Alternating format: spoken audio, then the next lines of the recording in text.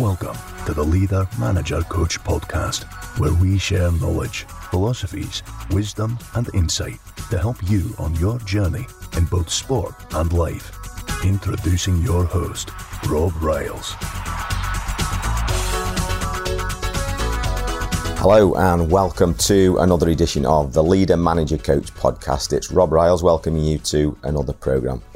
Now, in today's episode, I want to share some key learnings with you that I was really fortunate to pick up at a recent conference that I was fortunate enough to go to. Now, in my current position as head national youth coach for the Bangladesh Football Federation, I was invited along with a colleague to the third AFC Elite Youth Conference, which was held in Kuala Lumpur in Malaysia. Now, just that alone is a real positive and a real blessing to be able to experience the travel and to be able to experience such places. And I have to say that Malaysia and the little bit that I saw of it, and particularly Kuala Lumpur, the central area of Kuala Lumpur, we stayed in a beautiful hotel and we were fortunate that we did have a few hours spare. So went to have a little look around. There's a free bus service. It takes you around the city. The buildings are phenomenal. I believe that the Petronas Towers, that again, I was fortunate enough to be shown around, couldn't get up the Petronas Towers because it was actually closed on the day we were there, but we were able to look around outside.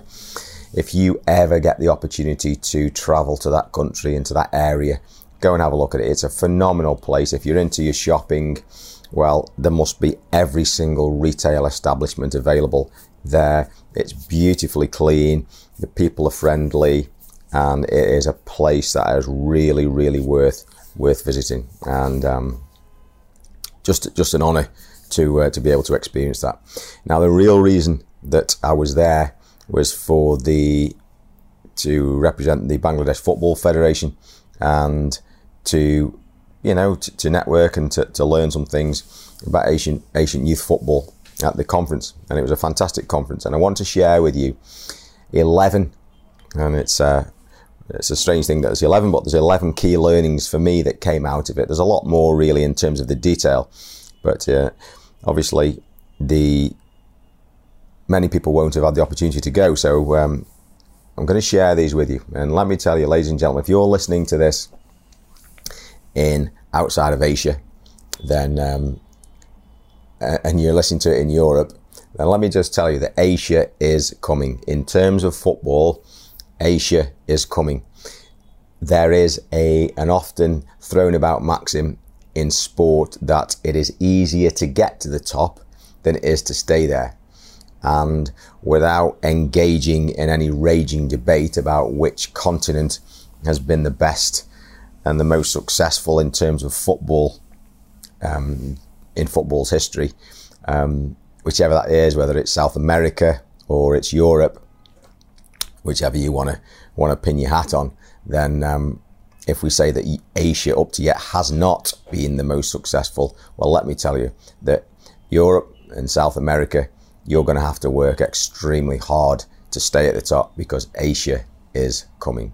It's got drive, it has hunger and desire, and it has experts, and it has populations and young populations, and Asia is coming without a doubt.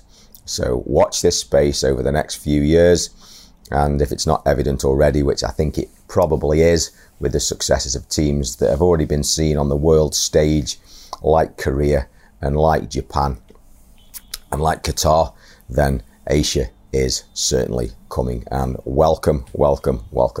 It's a great thing, and it was a wonderful experience. The content of the presentations was really good, and there's loads and loads to share. So here we go, the 11 learnings from the AFC Youth Conference. Number one, and some of these you will know, and I make no excuses for this being a little bit niche in terms of football coaching, but you can apply this. Remember, ladies and gentlemen, you can apply this to anything, because success principles as we keep saying on the podcast, even if it's just one of them, are applicable to all aspects of success and all aspects of life.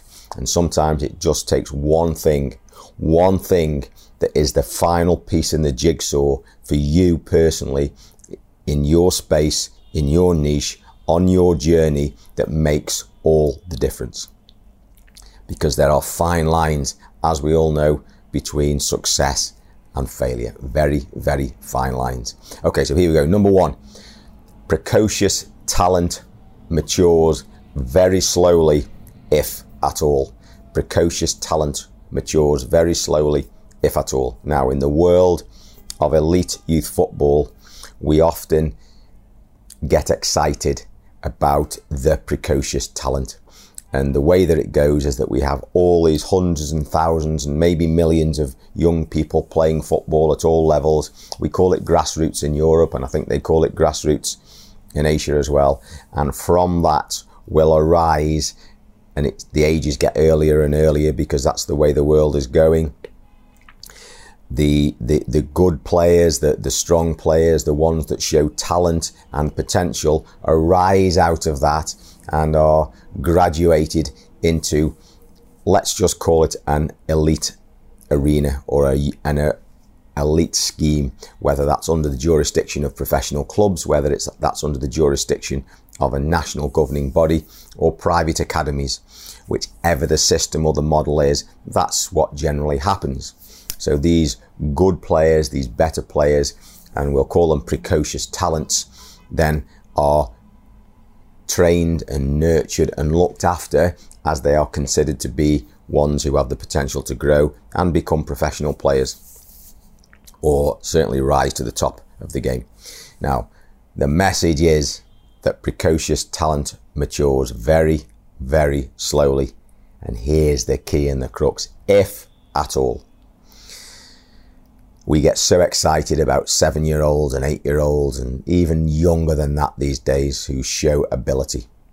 And we completely lose track of the fact that there has to be another decade or 2 decades, probably not quite 2 decades, but at least 1.5 decades before that talent will reach its maturity and potential. And how many things will occur and can occur on that journey that can affect that young individual. It's almost incredible that we actually think like that about young people. And it's a stark reminder to all of us in terms of how we deal with all kinds of people in our organisations, the people who are growing, who are learning, who are being educated, who are coming in as apprentices, or the young people that we are coaching.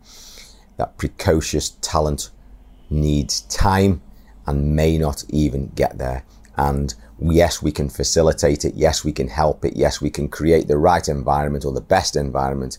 But actually, there are millions and millions of things that will impact it, that will make sure that probably, very probably, if the statistics carry on, that the majority of it that's potentialized at the beginning will not make the grade. And that's something we need to understand as coaches. Otherwise, we will drive ourselves crazy and we will not be the best coaches that we can possibly be, because we will lack patience and we will overlook the people who do not seem to be the best at the beginning, and we will ruin by forcing to grow or attempting to grow the people who we see as the talent. What a great piece of learning. If that's the only thing that came out of it, it was worth going to be reminded of that fact. Next thing, because there is a lack of this in Asia, whether that's historical, it's cultural, it's environmental, geographical, logistical, financial, economical, whatever the reasons, competition drives everything. Without competition, we will not achieve what it is we can possibly achieve. All the evidence in the world points to the fact that if you put 2 runners together in a race and they are asked to run as hard as they possibly can, both runners will achieve more and will get there faster and will achieve a greater time than if they were asked to do it independently and alone. So competition drives everything. And one of the things we need to do is to be happy and positive about engaging in fair competition, because competition is what gets us there at the end. Going back to point number 1 about precocious talent, we have to think long term, and we have to think development and performance, not winning and results. I'm going to say that again. We have to think long term. We have to think about development and performance, not winning and results. If we think about winning and results, that is a short-term focus, and we will short circuit, and we will get weak results in the long term, if anything at all. We have to be patient. We have to make gradual gains, and we have to put things in place that create long-term success, which allow everything to mature properly. And there's a couple of great examples of that, of nations that have embraced that philosophy: Qatar, Japan, and South Korea. Those 3 nations have shown that they have engaged with the process. They have invested financially, invested emotionally, and invested their people skills and their data and their raw material into long-term philosophies, and they are now getting success from that with great foundations in place for the future. Number 4, it's not just the 11 on the pitch, it's the teams behind the teams. Again, I refer back to what we just talked about in terms of the nations that are progressing and showing real improvement and the ability to compete on the world stage. These organizations and these nations have invested not only in the coaching staff, but have invested wisely in phenomenal support structures, the medical staff, the science staff, the data staff, and the administration staff, all to put in great foundations that support everything that allows that 90 minutes on the grass, 11v11, that all the spectators want to watch. But behind that, as we know, is the iceberg that lies under the sea. All the administration, all the financial investment, all the work, all the science, and all the training that goes behind it. Absolutely fundamental. It can only be in place when there is a quality team behind the team. So in your organization, in your business, in your family, in your niche, are you investing and looking after and creating and nurturing and building the team behind the team? Great learning. Number 5, relationships. These are all interlinked, but these relationships are related to what we've just talked about. You cannot build a successful organization, you cannot build a successful team unless there is a focus on the relationships. The relationship between the medical team, the science team, the administration team, the financial team, the social media team, and everything that goes in place to support networks that allow everything to work.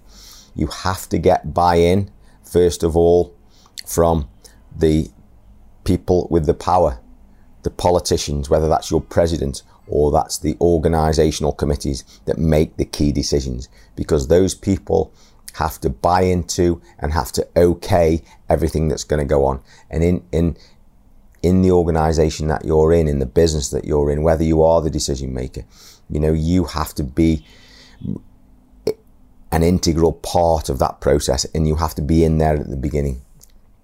So if your leaders are on board with you, then everything's going to be okay. They say in football management that the most important relationship that you have is the relationship with your chairman or your employer or the person who makes the decisions.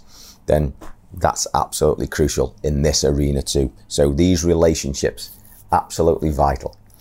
From there, the power makers, the decision makers. You need to have relationships with your administrators, because without administrators, you will be overwhelmed. You will be overwhelmed with communications, overwhelmed with work. There will be inefficiency and things will not occur. So those two fundamentals have to be in place at some level and have to be incrementally improved and engaged and empowered and evolved as the organisation grows and as the success comes along. Before the technical and the medical and the on-pitch and the physical stuff goes on, before people start to kick footballs, or at the same time that people start to kick footballs, these things need to be in place, and there needs to be this common vision so everybody understands where it is we're trying to get to and how we're going to get there. Next one, systems.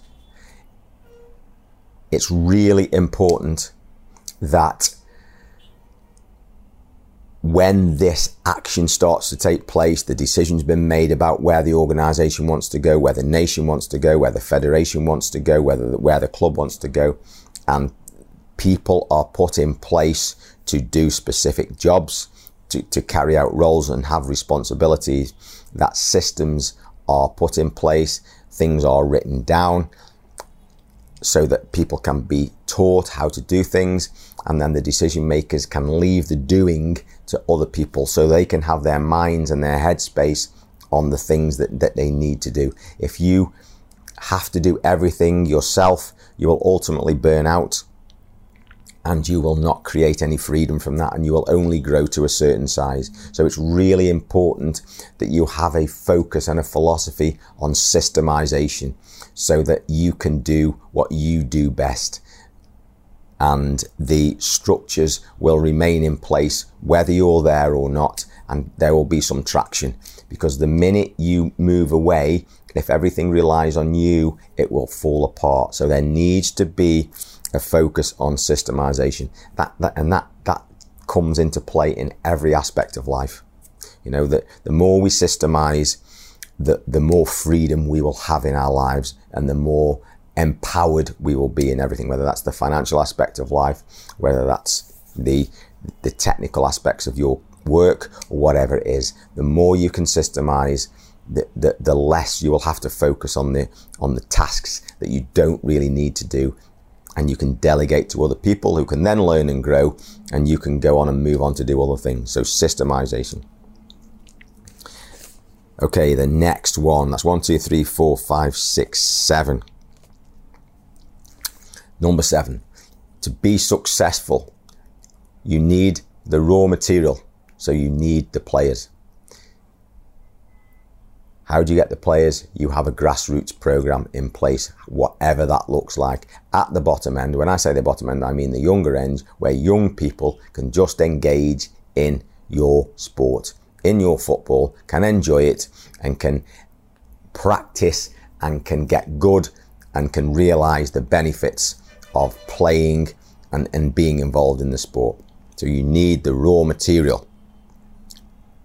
The next thing you need support staff. Specifically, you need good quality coaches, educated coaches, inspiring coaches that young people want to be around and want to look up to and want to listen to and want to learn from. Whether you just say coaches or you talk about other support staff that are on board, have the vision and take on seriously their own responsibilities in terms of their roles of moving the organisation forward towards its clear objective. So you need the raw material, you need the players. Number 2, you need the coaches and the support staff. And number 3, as we've said, and point number 2, you need competition.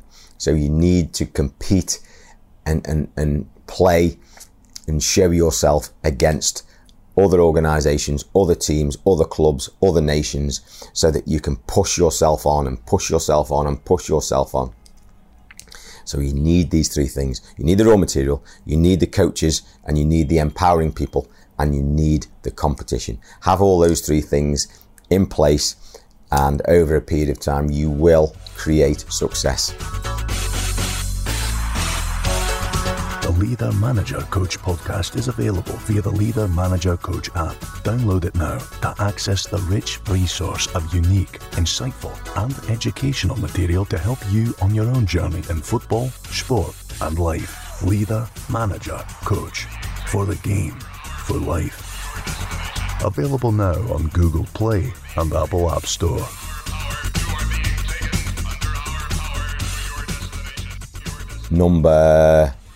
I think it's number 8. Number 8. There are 3 key but broad stages in getting people to the level of elite professional football. I mean, let's just recap a little bit. You hear it all the time in Europe. I want my son to be a professional footballer. Everybody wants to be a professional footballer. Every young boy wants to play professional football. Yes, we know how much it means to people, and it's a wonderful thing. We know how people's dreams and lives are so affected by the world of football, and ultimately that's what drives it all. But you know, from an expert point of view, and from somebody who you know, the coaches who are listening to this podcast, you will know that there are 3 key stages before we even begin to think about the final stage. And the first one is the grassroots stage, as we've already alluded to, we've already talked about. That is the little bit where hundreds and thousands of young people are allowed to enjoy and to participate at whatever level they wish to. It should be fun, it should be engaging, it should be safe, and it should be available, and it shouldn't be costly. And that is a fantastic grassroots program, and it's all about numbers, and it's all about enjoyment, and it's all about engagement, and it's all about fun. And if you have that in place, you have a foundation, believe you me. If you haven't got that in place, then you do not have the broad, strong basis from which the ultimate successes on the world stage at the very top will come from. It has to be built from the bottom up. Absolutely has to be built from the bottom up. This stage is a fundamental and has to be in place. The next stage is what we have termed the elite youth level, whereby the best, the potentialized and the precocious talent from this grassroots program can then be taken and can be nurtured and can be facilitated and can be educated and helped along so that they have the opportunity to develop their skills and become the best that they can be in relation to the sport that they've chosen. And this is that transition phase that so many of us are involved in, where we take the ones with the talent, the ones with the potential, girls or boys, and we coach them, we educate them, we facilitate them, and we inspire them so that they have the opportunity, along with all the other things that are necessary, the support networks that allow them to have the opportunity to become fully developed professional footballers. Yes, we know that the chances of doing that are very, very slim, and the statistics will tell us, but it's the same in everything. How many people become Olympic athletes? How many people become CEOs of worldwide famous organizations? How many people become singers that have number 1 hits? We know, but that should not be the reason that people don't desire and strive and look to attain things.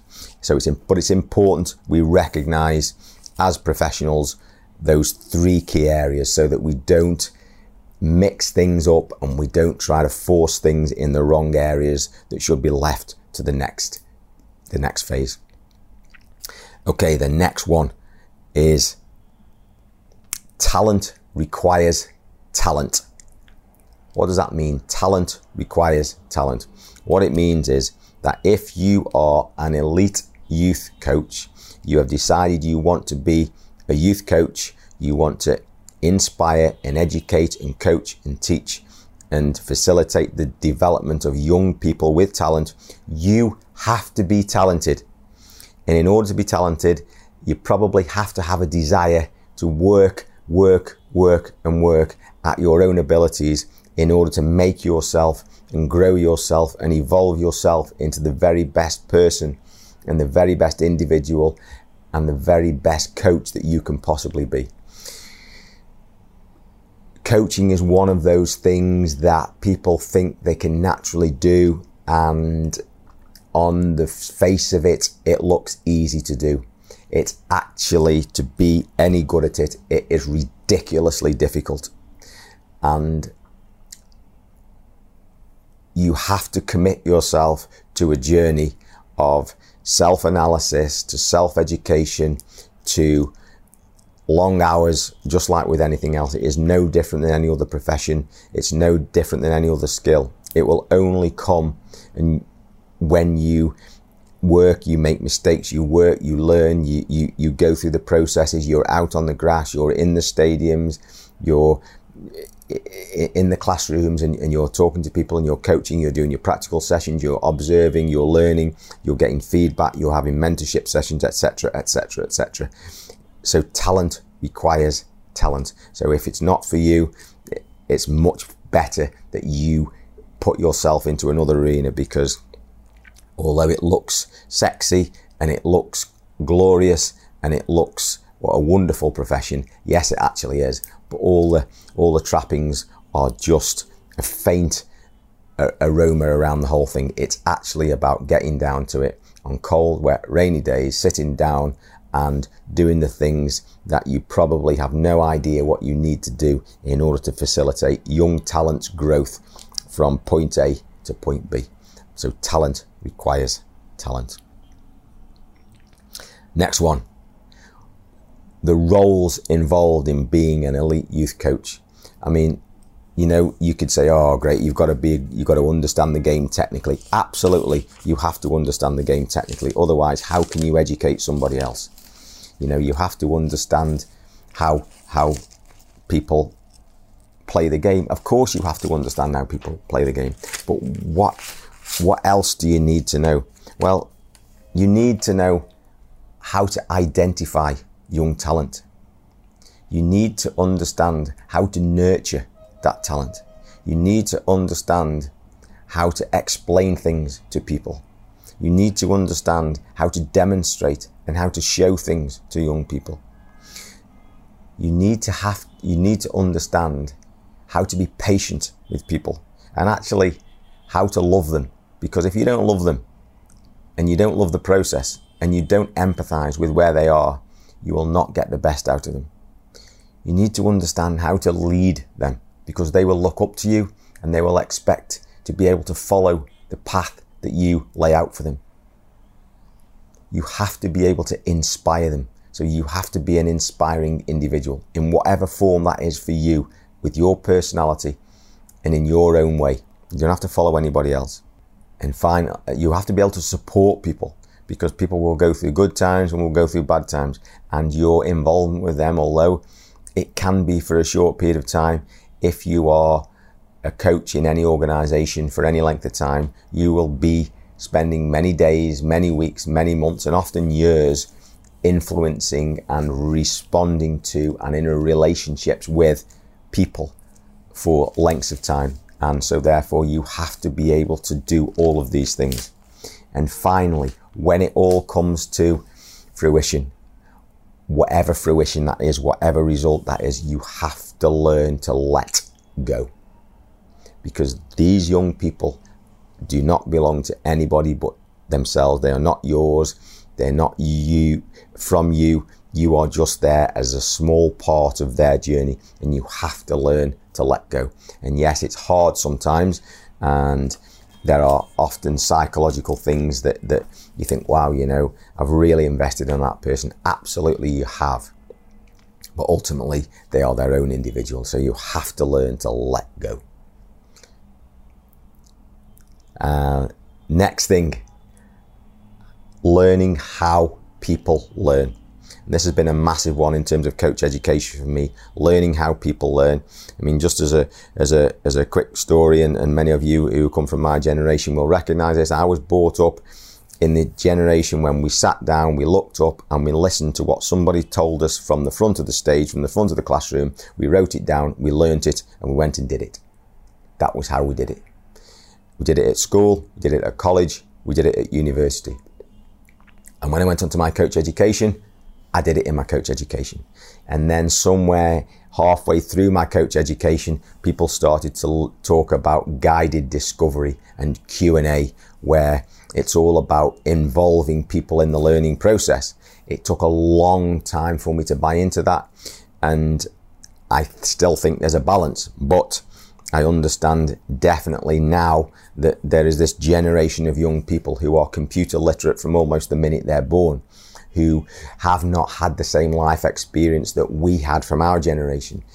And they are much faster at learning in certain ways. They are actually much slower in learning in other ways. They are less responsive to certain ways of information provision, but they're so much quicker in other ways. They have very specific ways of learning. They don't respond so well in terms of verbal commands. They don't respond so well in terms of listening, but they do respond visually according to the evidence, and they do respond to learning from screens better because that's what their brains are used to.